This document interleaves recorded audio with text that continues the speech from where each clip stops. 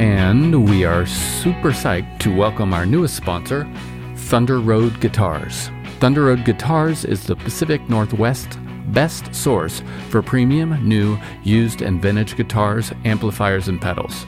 Online or in their Seattle, that's West Seattle, or Portland stores. You'll find fantastic customer service and a terrific vibe. I know because I'm in there a lot. Grab a cup of coffee, swing on in, don't spill your coffee, and check it all out. And now if you use code TourStories10, you can get 10% off at thunderroadguitars.com. Yes, that's me playing guitar.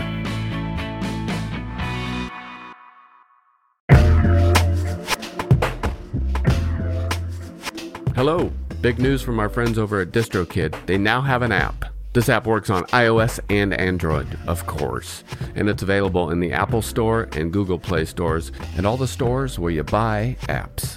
Go check it out. It's got a lot of cool features. You can upload new releases. You can get notified when you've earned royalties. Awesome.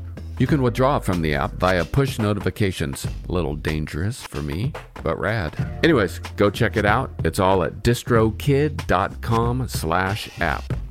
And don't forget, you can still get 30% off your DistroKid account by going to distrokid.com/VIP/tour stories. Have a great one. And we continue to celebrate our friends and partners over at Isotope, and we got some big news for you. The gold standard of audio repair, RX11, is coming in May. In the meantime, you can buy RX10 now on sale and get RX11 absolutely free when it's released. Tour Story listeners get 10% off by using code FRET10. That's FRET10. All at isotope.com. That's IZOTOPE.com.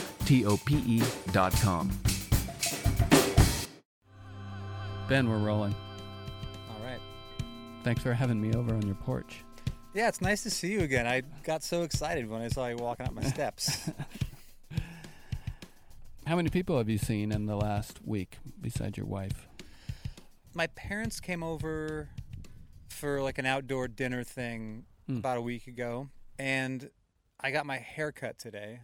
So I saw Carly, who cuts my hair, saw her, and we've been starting to socialize more in outdoor settings. Over the weekend, a friend of ours was having a birthday thing in a friend's yard, and everybody kind of hung out. There was no hugging or sharing of utensils or anything like that. Was there a kissing contest? There was no kissing contest, Okay. which some of the party goers were upset about, as you might imagine. Famous last words, but I'm starting to feel comfortable socializing with people outside, and it seems like all of the information we have now is making it look like that is a safe thing to do, if so long as you're not hugging and kissing people and sharing joints and stuff. Yeah. Oh, yeah, no sharing of joints. Yeah, the guy at this party just sat by himself and just smoked an entire J-bone. Darn it. And That's sad. It wasn't that I necessarily wanted to partake in that particular joint with him, Yeah. but he got very high. Right. Because he was smoking it by himself. There was no, normally there's a puff give with that, but Yeah. in this case he had smoked the whole thing and he got pretty quiet. That's just a sad picture. Yeah. Everybody with like individual joints just by themselves. Too stoned. The byproduct being too stoned. That's why we share. How is your family doing? Everybody's doing really well. My parents live in Bremerton. They're in their early 70s. They're doing well. My sister and her spouse and their 2-year-old and the baby on the way are all doing well. Rachel and I are doing well. We're starting to get comfortable within our little pod of spending time together.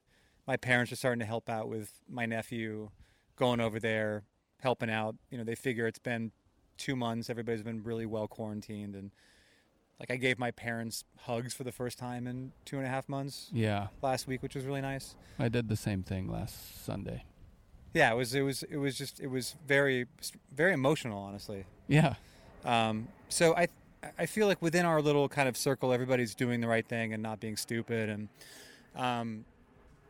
kind of avoiding large crowds and grocery stores without masks and on, Right. Well, speaking of large crowds, something has just made our pandemic a little heavier. The murder of George Floyd and the subsequent protests and marches. I think we're on day 13-ish. Does it feel like that? Yeah, that sounds about right. Yeah. Have you been in proximity to any of the marches, protests, or participated?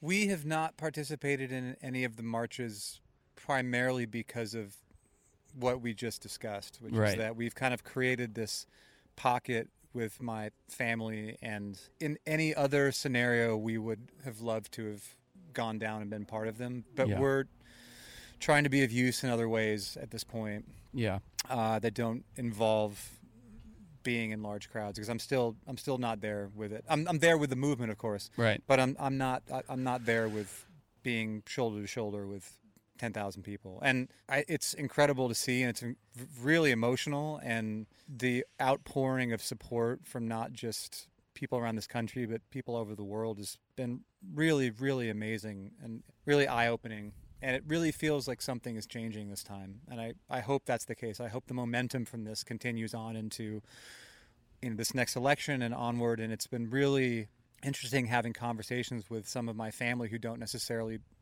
hold the same political beliefs as I do, but in discussions about what we need to change about how we fund police departments and what we ask them to do and what level of accountability we ask from them.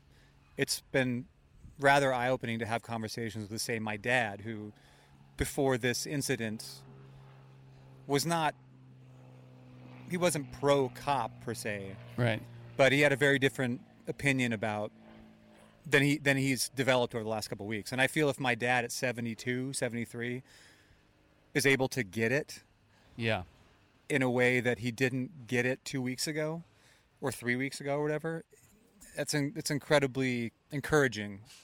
Yeah, I've seen the same thing with some of the boomer age people that I either communicate with or whatever I see in the media or something. And I've seen a lot of boomers that seem to I guess lightly be enlightened by this whole experience, and it's been a little surprising to me because I think their understanding of what police do is not real.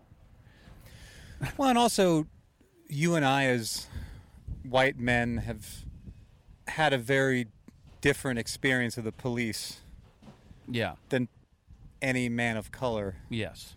I don't have a single black friend who's been like, oh, no, the cops have always been cool to me. Right. No, never really had a problem. Yeah. And I just look back on my interactions with police, like the last time I got pulled over for tailgating on the highway. Whoa. And I just explained the guy wasn't going fast enough, and the officer was like, well, yeah, he kind of wasn't. Well, on your way there, son. I was like, I should have gotten a ticket for that. And virtually all of my interactions with police, well, they've all been nonviolent. Yeah. Non-life-threatening. And not life-threatening. So I think you're right. I think that boomers are now starting to understand that African Americans have a very different relationship with the police than white people do. And I think in a way, while this time is probably more of a curse than a blessing, it certainly, I think in a way is a blessing in that people have the time to really contemplate this man's death and are in a place that they can understand that this is not an isolated incident. Right. And I don't necessarily think we would be having this kind of come to Jesus moment with policing in this country had it not been for this pandemic. Yes, I wonder that myself. I've been thinking about that a lot in the last just couple days about how this pandemic has put people in a certain state of mind and physical state. They can only pay attention to this. Exactly. Yeah. Largely, which is a good thing. Well, and if you think about what would be happen if we were living quote unquote normal life right now. Yeah, humming along.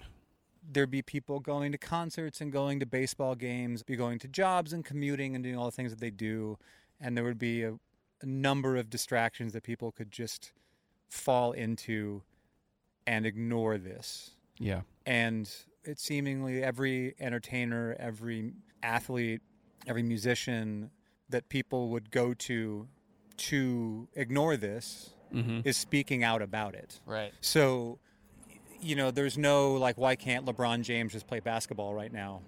There's no, I'm just going to watch this baseball game and not think about this thing. You just have to really sit with it. And it's been really heartening to see that the overwhelming majority of Americans now, having had time to sit with it and had the time to really process this incident and how it is not isolated in any way whatsoever, is a real problem and needs to be addressed immediately. Right. How are you taking in your information, your media generally? What do you listen to the radio? You read the newspaper?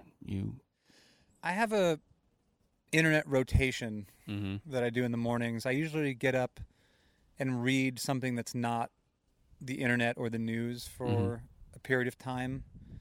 Usually it's a novel that I'm working on or a nonfiction book while I'm having my coffee, getting my day going, so that my first experience in the world every morning is not Donald Trump.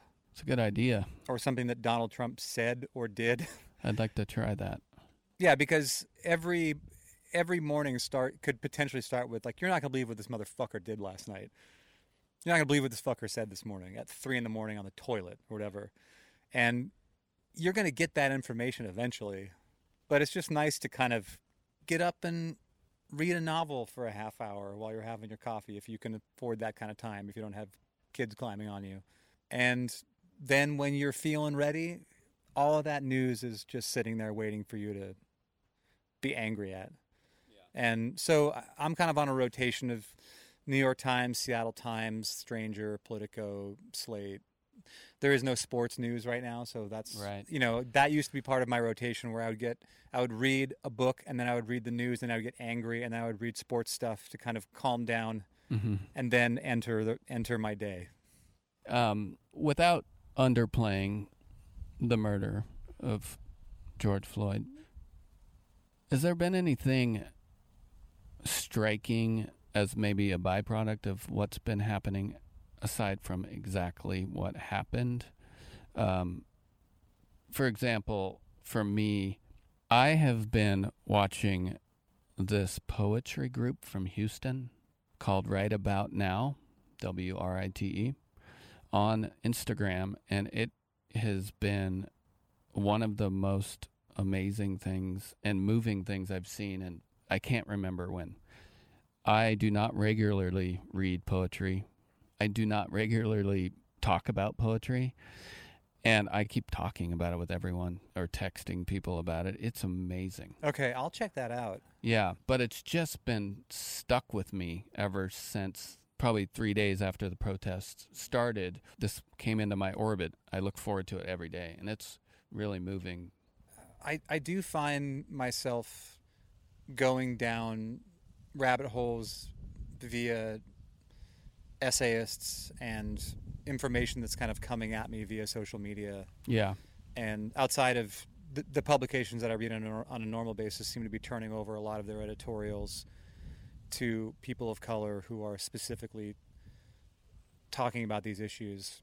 Right. I haven't discovered a new thing per se that I'm now following. But I think it's just a matter of time, really. Yeah.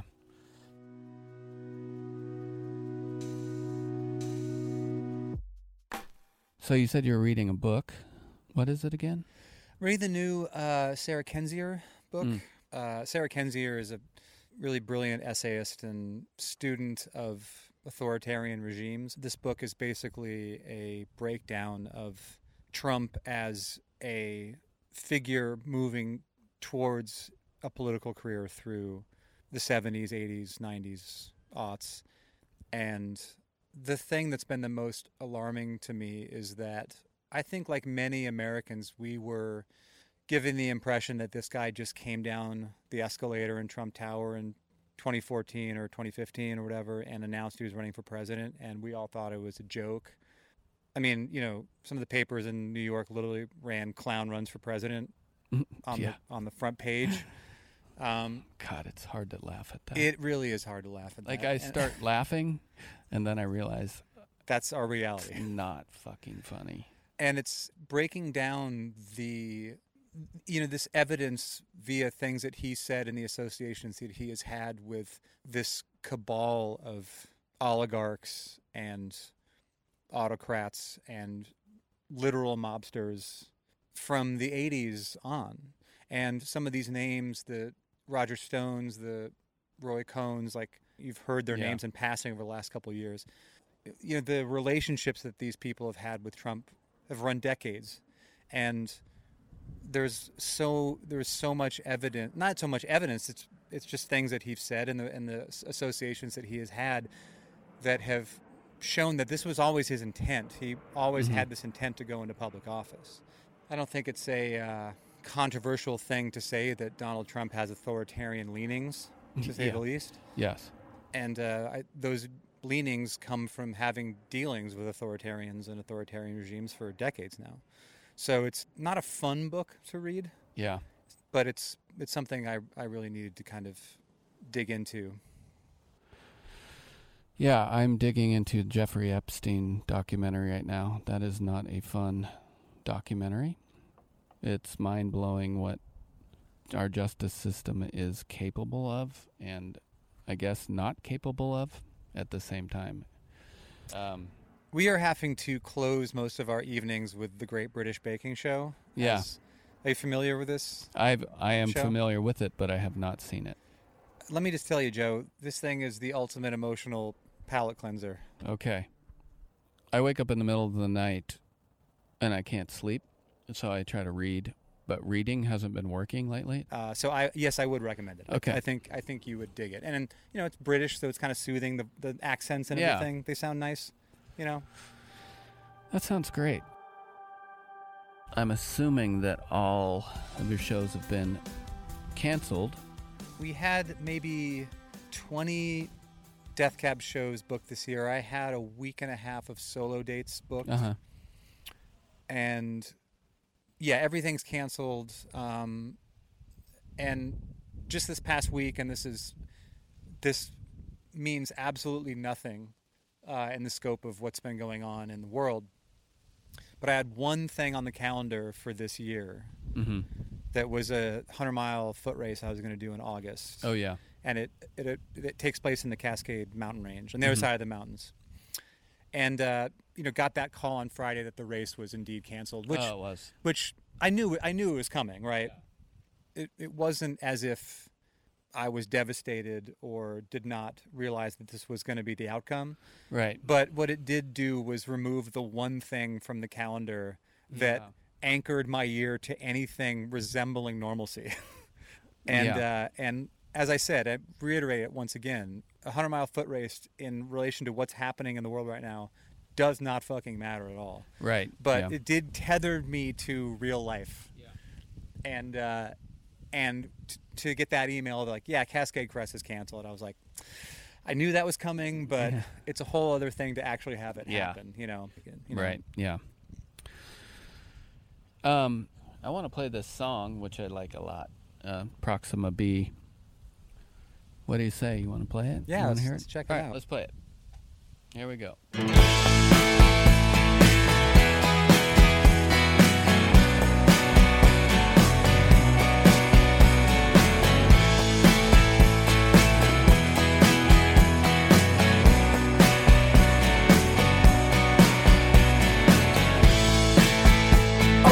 World's starting to bring me down.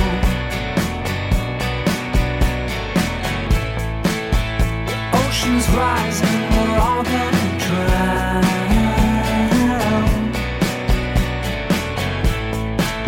But there's a place where you and I can go.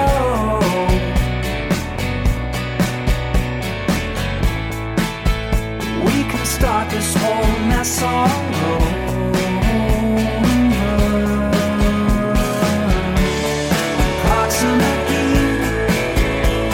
Bathed in the glow of Centauri.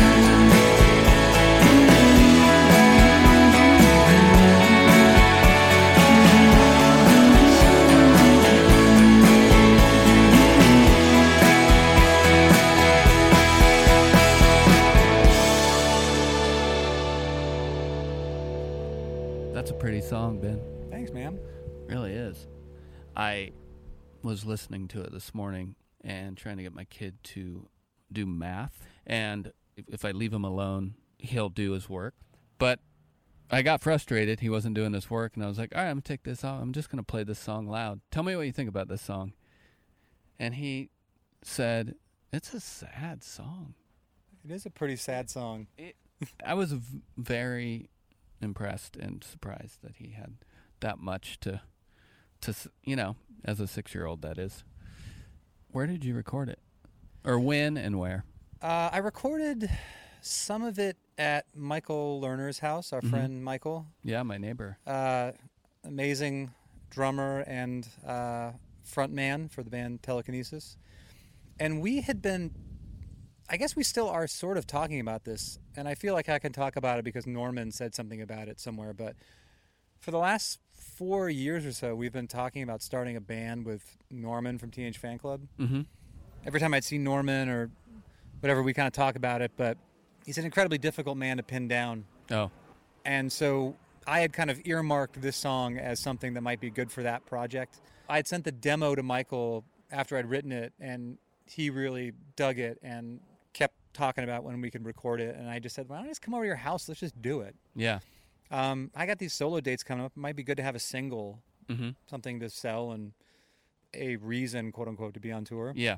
So we did the drums at his place, and then I took everything, and I think the bass, and then I took everything back to my house and just tracked guitars and vocals and everything else just up in my little room. So the recording really sounds great. So you did that in between here and Michael's studio. Yeah, and then Michael mixed it at his house, and yeah. I have a production criticism. Yeah, throw it at me. I want that last chorus just to keep going. Fade out. Keep going. You can throw it into Pro Tools and just just add it, just keep it going, and then just fade it out. Maybe I'll put a different version in this podcast. I've always been afraid of the fade out for some reason. No, it's great. I'm no producer, so I'm probably wrong. But to your point though, doing a fade out is something that has kind of fallen out of vogue. And it used to be just the way you finished a song. Yeah. And I remember talking to somebody at one point and arguing against the fade out, and they had said, well, no, the fade out's great because it makes you think the song goes on forever. Yeah. And that kind of turned me around on him. I was like, you know what? That's actually kind of true. But do popular songs have fade outs? If you listen to the radio now, good question. like, is Ariana Grande have fade outs on her songs? I can't imagine. Probably not. We got to bring it back. Therein lies one of the great things about the outro chorus is just throwing up a mic and just ad-libbing the shit out at the end of a song. Yes. Daryl Hall, in my opinion, being the king of that. Yeah. There was nobody better God. at the vocal ad-lib fade out than that guy. Just think of the record of just the ad-libs. Oh, my God. At the end of Out of Touch, you know that song Out of Touch? Yeah. Where, like, it'll be like, too cold, girl, but I'm out of my head when you're not around. Out of touch, out of touch. He just starts throwing all this stuff in there. It's like, man, it's killer. I know. It's killer. Has there been a song you've listened to in the last week or so that has been on repeat or, earworm kind of thing? This is something that you would expect a 43-year-old person to say. I've been listening to more jazz. Yeah. And trying to understand kind of corners of this genre that I've never understood before with mixed results. Right. And I think, and the more investigation that I do, the more I come back to just this late 50s kind of hard bop period as being something that I'm really into. Yeah. But I have been listening a lot to, I'm going to butcher the name of the album, but the Alice Coltrane record, Journey and Strachan Dandada, you know that record? Yeah. It's just completely something that I was not familiar with at all until a couple months ago, and somehow ended up in my lap. And I've just been totally moved by it. As I've delved deeper into her catalog, there's a few things here and there that I like, but I'm not a big fan of kind of that like early 70s free jazz, anything goes, atonal. Yeah. But that record in particular just has this really meditative quality to it. Yeah. It's really beautiful. I think it has a lot to do with the bells. Don't you? Yeah.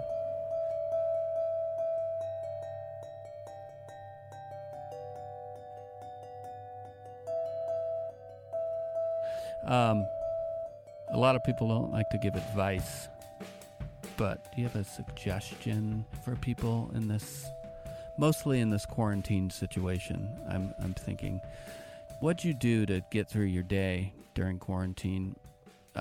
Mental health, physical health. I feel that physical activity is of paramount importance. Be it you're a runner or you like riding your bike or just going out for walks, just getting out of the house. And if you live in a place that has some sun, getting some sun Yeah. in your eyeballs. But aside from that, the thing that's been getting me through this period is embracing the now in a way that I've never really felt comfortable or been able to do. Mm-hmm. There's never been a time in my life that I can think of that has required being in the moment more than right now. Yeah. Because we all desperately want information about tomorrow right now.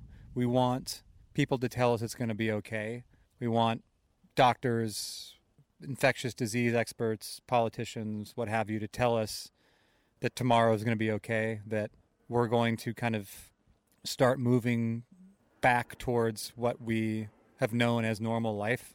And I think with every day that passes in this pandemic, it's become more and more apparent to me that nobody knows what's going to happen. Yeah.